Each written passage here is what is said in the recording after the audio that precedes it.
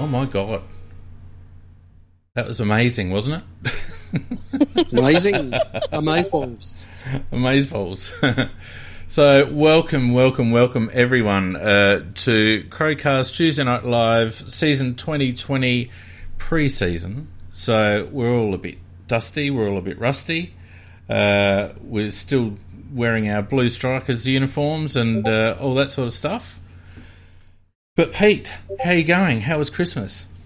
Really well, mate. Got away to the East Coast and found my way through the fires and the smoke and the haze. I had not that you're probably interested, but I had a day in Canberra where the air quality meter reading for hazardous was 200. We had it at 4,000. Yep. So we were locked inside. It was pretty bad. But anyway, other than that, really good, mate. What about yourself? Mine was pretty cruisy. Didn't do a hell of a lot. But obviously the presence of a grandson for the first Christmas was always pretty good, and he's smashing it. Little Jasper, he's just turned 1, so he's sort of first steps and all that sort of stuff, and he will be featuring in the Rev Up this year, Jasper's Tips. I don't know how we're going to do it just yet. We might just have him crawling over something, or we might have him doing, I don't know what we're doing, but we'll work it out, me and Cam. Picking a bucket. Yeah, or something. And the dulcet tones of Nikki in the background there. How about your Christmas, Nick? I had one that I can highly recommend not everybody to have. It was quite expensive because I had to have a tooth taken out that morning. Oh, that's not good. So my family enjoyed it because I wasn't supposed to speak the whole day. Unfortunately, you've had a speedy recovery as well. You know me. Yeah. Oh, no. Well, I'm glad to see you back on deck. And welcome to everyone who's joined us for this pre-season Shake the Rust Out cast on Spreaker, DSG, Brent, Jace, all the usual. I'm sure we'll see a bit of Michael and a bit of Vardy at some stage. But look, thanks everyone for joining us. It's going to be pretty rough because I've got a new setup here. And it's been a while, and we tend not to think about it too much when we're not doing it. So look, let's get into some news, shall we, Peter?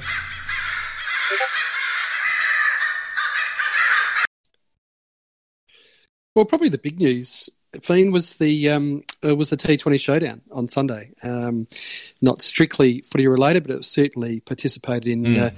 By the footy players, and I got along to the game. I had a look, and I know you did as well, Nikki. And it was it was really entertaining, and it was terrific for the guys to get out there. And tell you what, I have to say, I know it's a footy show, not a cricket show, but Matty Crouch just was keeping to international bowlers like it was nothing.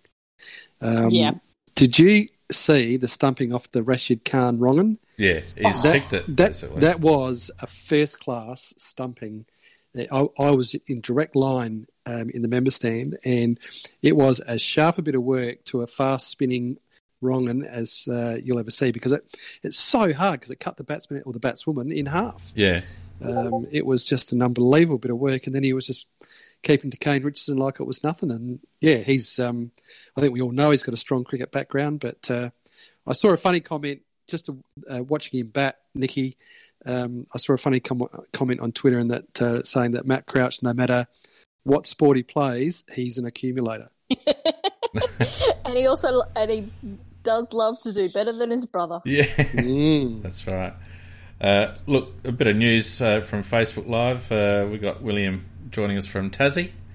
It was 40 degrees one day, and today there's snow on Mount Wellington. So, who'd live in Tassie? I don't know. Look, let's talk about the Crows first up. We're looking all right injury-wise. Oh my God, I just said it again. I think we said this last year, didn't we? But there hasn't been a lot of news come out of the club so far this off-season. No, I haven't seen really anything at all. There was a little bit of chatter early in the season that Ned McHenry was carrying something, but that sort of went away, and he seems to be in full training. Certainly, a couple of the bits that I've seen, he's going full whack. So, certainly nothing serious. There was obviously we had Darcy Fogarty withdraw from the cricket because of a little bit of hamstring tightness. But again, I would imagine that's just precautionary more than anything. But touch wood, Fiend. I haven't heard anything significant. Well, the only one's Hardigan, which had gone in for a bit of surgery.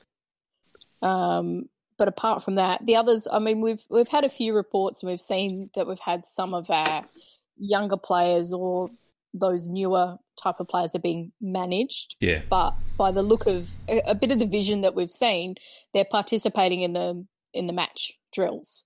So that's what you want to see. Yeah, yeah.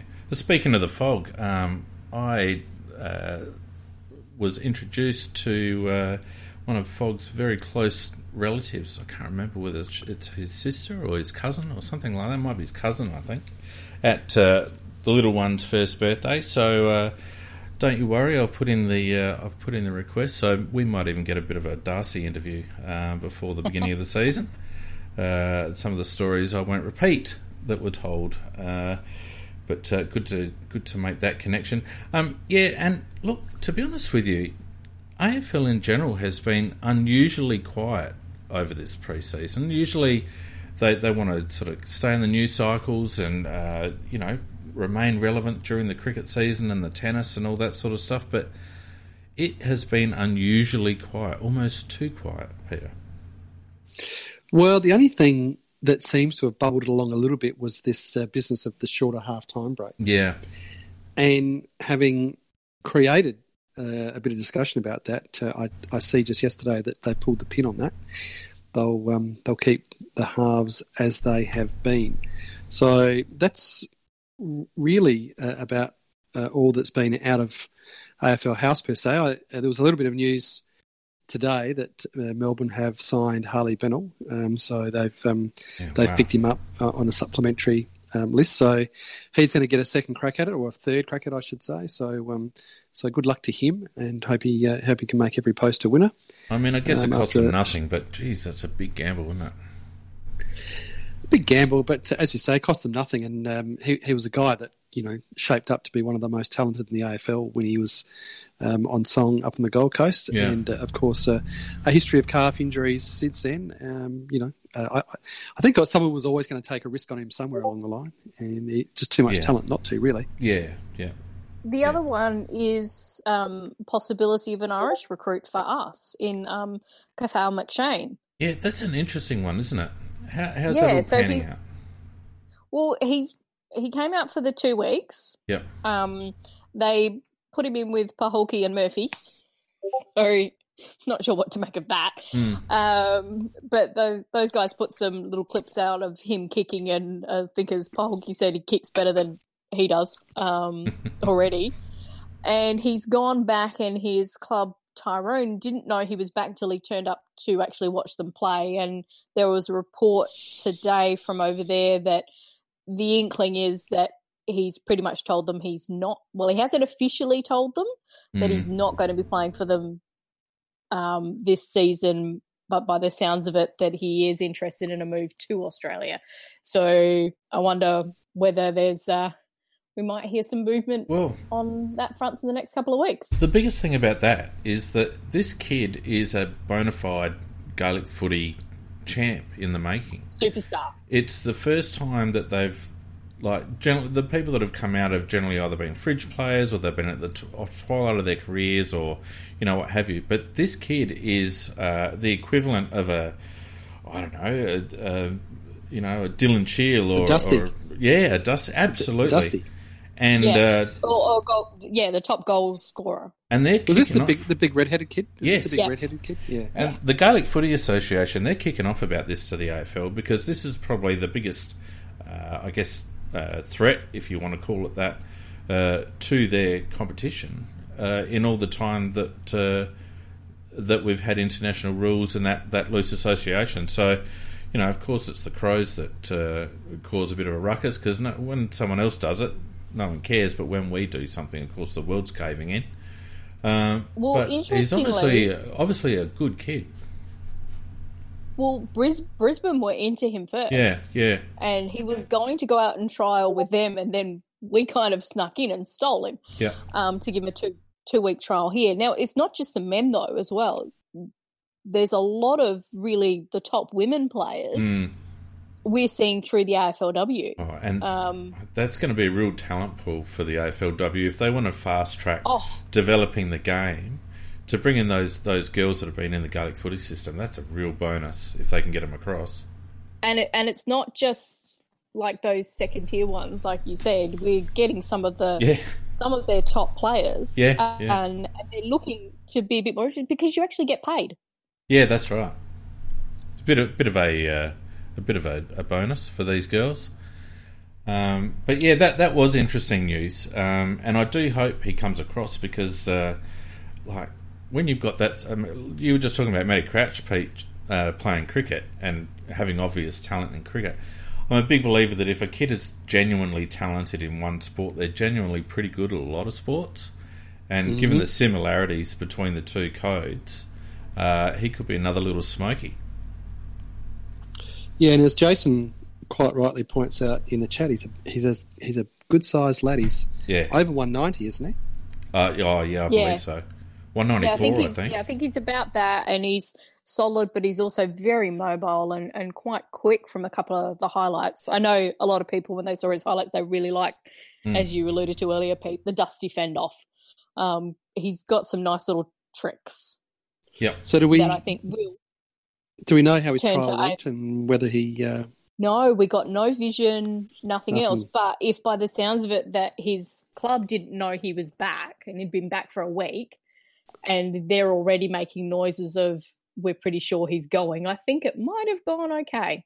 Well, as you quite rightly say, Fiend, there'll be a rule implemented by the AFL that will take effect just prior to the start of the season, and it will be a limit on the amount of Gaelic players that can be signed by AFL teams, and that limit would have just been filled by one of the other Melbourne clubs signing the last one. So no doubt we'll have to go back and he won't be able to play for us. I can see that coming. I think the AFL will very happily allow him to be stolen and playing here. Yeah, but by us, Nick. Now, speaking of pre-season and, a lack... Scott Stevens. A lack of polish. Facebook Live has been going for now 13 minutes, and I've only just realised that I had the stream audio muted on Facebook Live. So, William, I'm very sorry about that, but thanks for pointing out to me. He just said to me, he just chatted in there, he said, "Any audio yet?" And I'm looking going, What are you talking about? So don't worry, people on Facebook, I'll do something to make sure that the stream, when I post it up later, it's got the full audio. But you didn't miss much anyway. So before we push on, just let's have it was a fairly tumultuous end to the season for the Crows. A couple of noticeable expulsions from the club. Unfortunately, Robbie stayed on, but that's okay. He's probably on his last legs. But we've had Matty Nix come on, obviously. We've got what's his name? Adam Kelly as the new GM Footy Ops. And we had a lot of word that Rupert Satwell was going to be the culture guy. But some other bloke. What's his name, Nick, again? He's the Stargate dude. Daniel Jackson. That's it. From Richmond, who I think was he and Duncan Kellaway were teammates. So we actually have a nice little Richmond link going on there between the two of them at our club. Now, but I think that's really significant because we all know that the turnaround that happened at the Richmond Footy Club. And I actually think Daniel Jackson's appointment's been understated because Richmond redid their whole culture from the inside out. You can tell by the way Damien Hardwick talks now. He's gone from that hard-nosed, poor communicator to everyone's around my place for a barbie and I love yous all and that, I don't care whether Alex Rance resigns because I love him and it's just a big love fest at Richmond now. So, but it's translated into a transformation in that club. So, if Daniel Jackson can bring some of that cultural shift to the Adelaide Footy Club and, just peel back some of the corporate layers and turn it into a bit more of a caring, compassionate environment for these players, hopefully we end up with the same results. And he's not just a former Richmond player, though. He's worked for AFL Europe as a commissioner. He's also worked. Has his own consulting business. He's worked with a lot of top-line other sporting organisations and top-line sporting clubs. So he's got that really well-rounded experience, and he's been a little bit out, being based overseas for a number of years, away from what's in here. So I think that's actually a really good appointment as well. And I think that's what we liked about Sapwell, but I can see the same thing in Daniel Jackson. He's got a master's degree too in, I think, some aspect of psychological something or other. Yeah. You know, thanks for your insight, Peter. Which sounded good to me. I can't remember what it was now. Had a few words attached to it, so it all goes to his CV, and it all sort of looks impressive to me. Yeah, I just think anytime you get someone out of a successful environment, it's a bonus. And given what Richmond have been able to achieve over the last 3 to 5 years, and given the position, I think it's a very, very good and underrated get by the Adelaide Footy Club. Yeah, agreed. No, it was a good get. And as we mentioned, the club's been pretty quiet, so but all very positive. Everything that's coming out of the club via AFC media, all the socials, all the public appearances, as few as they've been, have all been very, very positive, very inclusive. Everyone's happy. I do have to say though that the social media stuff they've been putting out, they've been very on top of the game. They've really raised the bar with what they've done.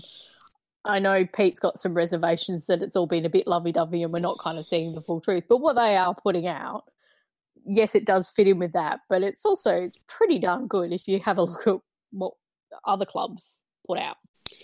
I think don't get me wrong, I think it's terrific from an entertainment point of view. I mean, we saw the one put up yesterday with, or was it today, with Rat? Yeah. Good stuff, funny, well produced, and a nice little fluff, funny thing that showed some of the players, and full credit, no criticism at all. But it's not giving us. I mean, we have no clue. No clue at all how they're tracking pre-season wise, and there's been a few of those little fluff things put out as well. And so, look, the other thing I was going to say, Nikki, and I know that I know what you were referring to, and we saw a lot last year about how happy everybody was, and we had lots of vision of everybody laughing and all that good stuff, and we knew that underneath, we now know, I should say, underneath that there was a lot of simmering tension. So that boil's now been burst and lanced, and so hopefully, I think on balance, I'd rather see something like what I saw with Rat yesterday, which I know was just an entertaining fluff piece, probably better than footage from training, seeing everybody laughing and carrying on which they don't really do at pre-season training probably. I did like a couple of the photos they've been putting up, particularly the one of the match sims where Ned McHenry is having an absolute go at the umpire, and the club highlighted that photo. This kid does not like losing. Even in a little match sim, he's full on wanting to win. So they've been putting a few of those little things. So what it's doing is it's giving us an insight in how they want particular players to be perceived. And it feels like we're being invited in. It's a very calculated thing that they're doing, but they're doing it very well. So I want to give them a little tick for that. Look, at the end of the day, I don't think we can complain, can we? No. I don't think we got everything that we wanted, but we got a fair bit. We got a bit of refresh at the club. Obviously, if nothing else, Peter and Nick, I reckon they're now extremely conscious that they can't take the membership for granted. I think there was a bit of lip service paid to some of it, but just the sheer weight of negativity towards the club towards the end of last season just made them grudgingly have to respond to it. So that's, if nothing else, it's a shot over the bow from the membership, I reckon, to say we'll give you a fair bit of leeway, but don't get carried away with yourselves. Spot on. And I think last year, or end of last year, was the first time they've actually really had to roll up the drawbridge because... God, yeah. And protect the premises, because I think that they really they really felt, there's no doubt in my mind, they really felt the pressure, and in a way they probably haven't before. So absolutely agree with you. Yeah, probably the last thing we should talk about are the leadership groups for both teams. So for the men, we now have knowledge that Tex and Talia, even though they were voted by a lot of the playing group to be considered in the leadership group, they were. It's a bit of it interesting as to who asked who, but it's more like a mutual discussion of they've taken a step back to allow some new blood in. So we have Rory Sloane as our sole captain for the team, and with some new blood coming into the leadership team for the men's with Duday and Smithers, which is great to see. Yeah, not unexpected Duday. Smithers, I think it shows a bit of a shift in his attitude since his ACL, I reckon, just taking it to the next level. I was a little bit surprised about Talia, Pete. I know that he is getting to that senior level, but he's been such a vocal advocate for hard work and teamwork and team ethos and all the rest of it. I'm a little surprised that maybe he wasn't given the right-hand man duties for Rory. I think very surprised. Not a little surprised. Probably just using it as a turn of phrase. I was extremely surprised that he was outside of the group, to be honest, and I'm not sure what the backstory is there. I wonder, though, if it's more to do with the fact of, because he was taking a lot longer in terms of his preparation to get back up for games. Yeah. Just his age profile where it's at. So all those extra meetings and everything else, that takes away some time from your recovery. So I think they want him on the field. His leadership on the field is second to none. And I did find there was the Knicks interview from Friday where he did talk a little bit about it, and he actually talked about Fisher Mackesy, that when they drafted him, the first thing they said to him is, you're going to love it. You're going to work with the best defender in the AFL. And that's what Talia has. We don't have Alex Rance. We don't have Alex Rance, Nick. Nobody has Alex Rance, thank God. Isn't he the best defender in the universe in the history of mankind, Alex Rance? Except when he plays on... yeah. Anyway, let's move on from that. Look, I agree, Nick. I think the reason is likely to be physical with Tails. He goes through periods of time where he looks like an old man, doesn't he? And I just wonder... I wouldn't be at all surprised if what you said was right in terms of his recovery time and his ability to get up for games and where they most want to use his talents. So. Yeah, he's always struggled in because of how physical games are on him and the way he plays it.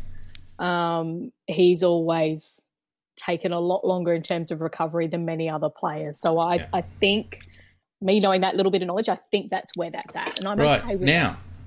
We've made a commitment here on the CrowCast that Tuesday Night Live is going to be fast, snappy, interactive, all that, and we've rambled on for 25 minutes, so let's move on. Well, AFLW is the best thing that's happened in sport in my lifetime, and that's because it not only provides opportunities and a pathway for girls and women playing the sport, it's also smashing stereotypes around women and physicality, and it says to girls and women that you can create your own version of what it means to be a girl or a woman. And all this stuff to me is really important. As much as I love winning on the field, it's the broader social context that really excites me, and AFLW is leading the way there. It's just been fantastic to see it develop, and I was the first to celebrate Gil McLaughlin's decision to bring it forward 3 years, and the opening year of the competition was fantastic. The AFL gave it the recognition and the support that it warranted. But it does feel like after the first season that they have dropped the ball and didn't promote it as heavily as they should. You know, in that end of the first round in that second season, there was the discussion about, you know, it wasn't attacking enough, and all of the coaches were contacted and the memo went out and all that stuff. And that gave the impression that it was broken. Yeah. And it was really hard for the sport to recover from that. The perception was that there was something wrong with it. And in, you know, they seem to put all their advertising and promotion into online campaigns, and nothing really was all that visible on television and in newspapers, in those types of media. So I feel like, there's been... they haven't nurtured it the way that they should, because women's football is the golden egg. You know, it's girls' footy is the fastest growing segment of the sport. We have to nurture this thing because it is the future. There are so many girls wanting to play Australian football. They're being turned away from clubs. They certainly are in Victoria, because there are so many wanting to play. We're running out of grounds. You know, thankfully we have a state government here, you know, that's supporting girls' football, and there's you know, building female-friendly change rooms and really trying to keep up with the demand. So it's a magical thing. It's wonderful to see girls pushing their bodies to the limit and having this pathway. But at that elite level, the AFL, I believe, hasn't done enough in the past 2 seasons to support this wonderful competition. So I think they have recognised that they haven't done enough, and they've apologised, and they're going to do things differently.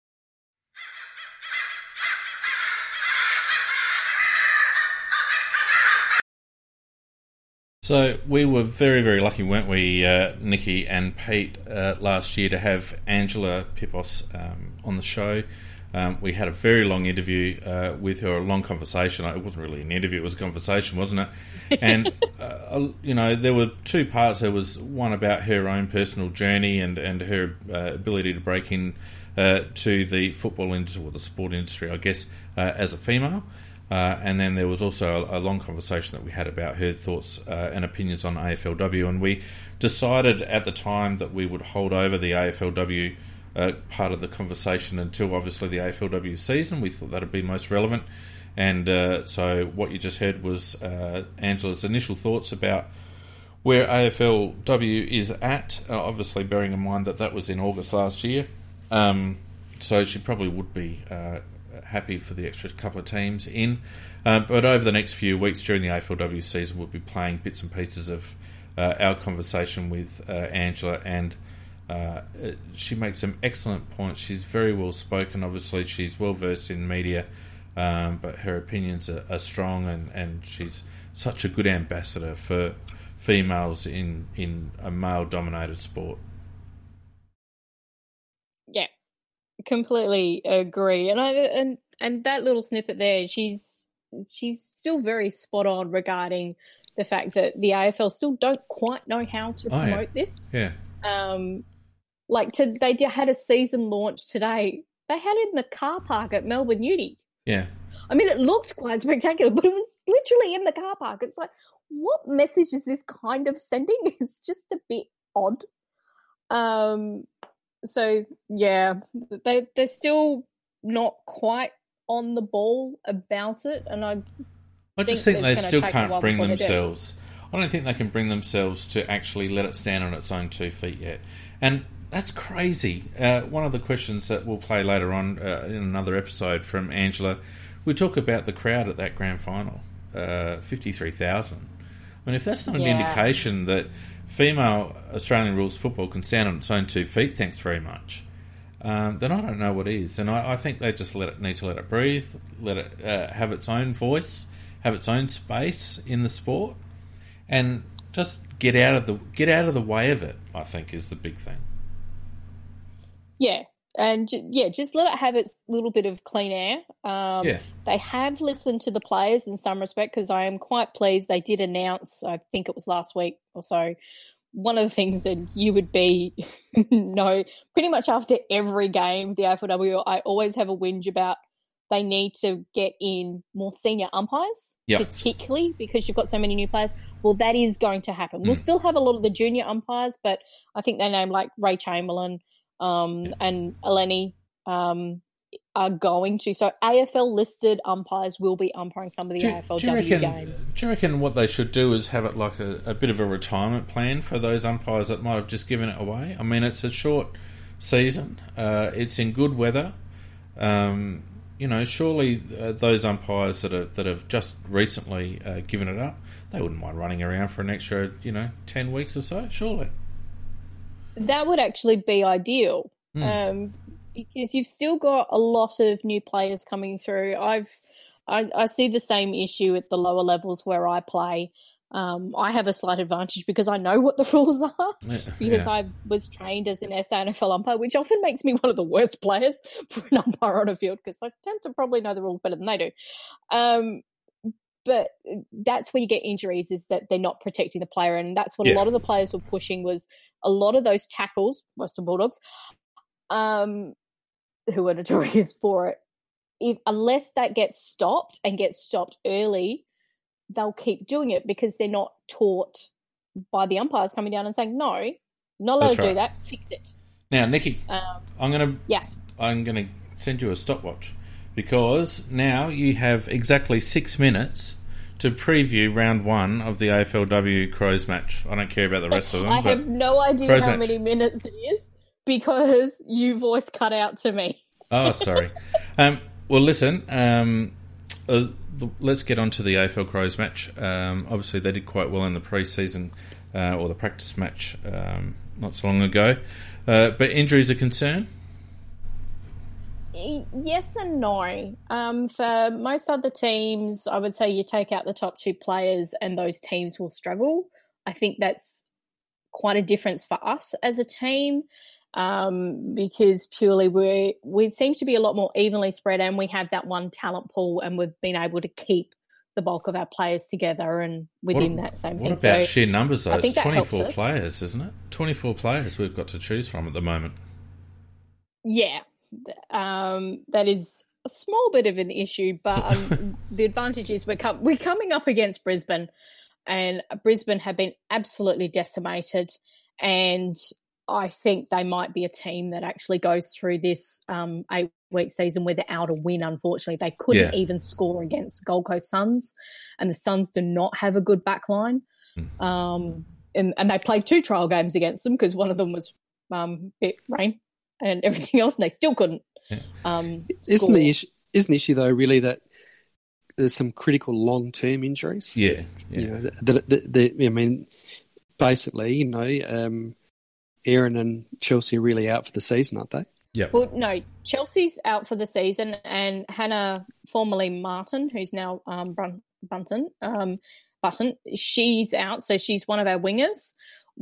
Danny Van Hagen did hurt her knee, but she will be back because it was so it's only a 3 to 6 week injury there. Yeah. We do have some other wingers and players. But sorry, we were putting Stevie Lee on the wing.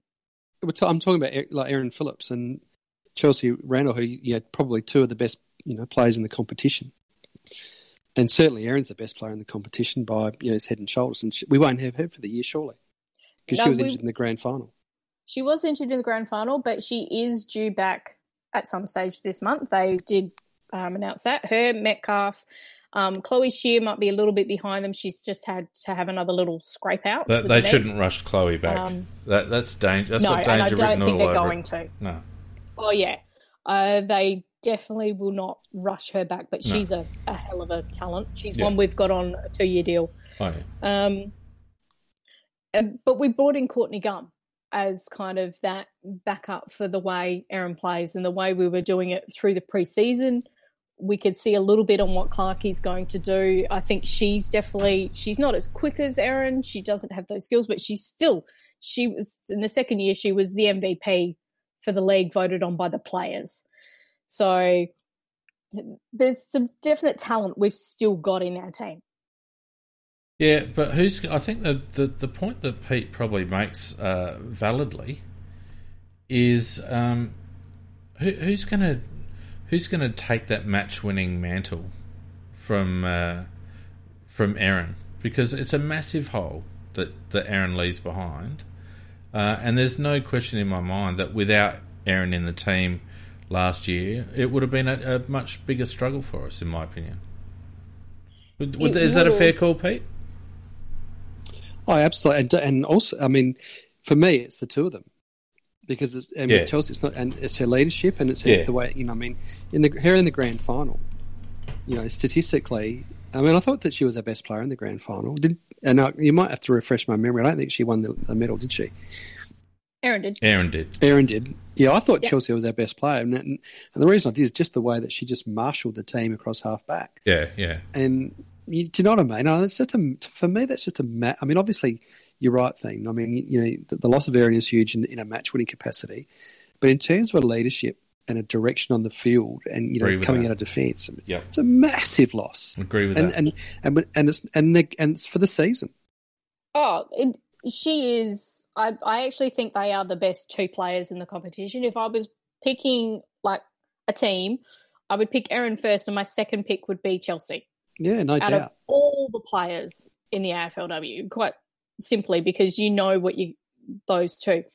But I think what it's going to do is it allows Sarah Allen to step up and be a lot more vocal down in that back line. And she's had 3 years working with Chelsea. Wow. So you've got that 3 years of development coming through. And I think she is an absolute gun as a backman and should have been in the All-Australian team last year, but she's not one who gets highlighted because most of the time the ball actually got stopped by Chelsea before it got to her. Well, look, name any sporting organisation that can lose their top two players for the season and a couple of other gun players as well. It doesn't matter which team it is. It doesn't matter who steps up. It's going to be a real challenge for the Crows to back it up this year. And let's give them credit. They've shown themselves to be a professional outfit, league leading in many respects initially, and then again last year when they came back. But it's going to be a reflection on their resilience and their ability to find ways to win, because they won't have the luxury of a couple of match winners in that team. No, but I think it'll allow some other players to shine, which means Danielle Ponter going into the midfield. Yep. Hatchard taking that next step. Yep. Noffy's really got to up her game. Marinoff's got to be more consistent and get more of it. Yeah, she's got to get more of it. She's got the defensive side pat. Yep. She's got to work on the other side a bit better. Yeah. But, here's a chance to do it. So that's Nikki, what I'm really looking forward to. So, Nikki, what are the details of the match? Who are we playing? Where are we playing? When are we playing? And how can people watch it? We are playing Brisbane. I think it's a 4:10 game on Saturday. Yeah. I think that's what it is here. Unfortunately, I think this is not going to be Brisbane's day.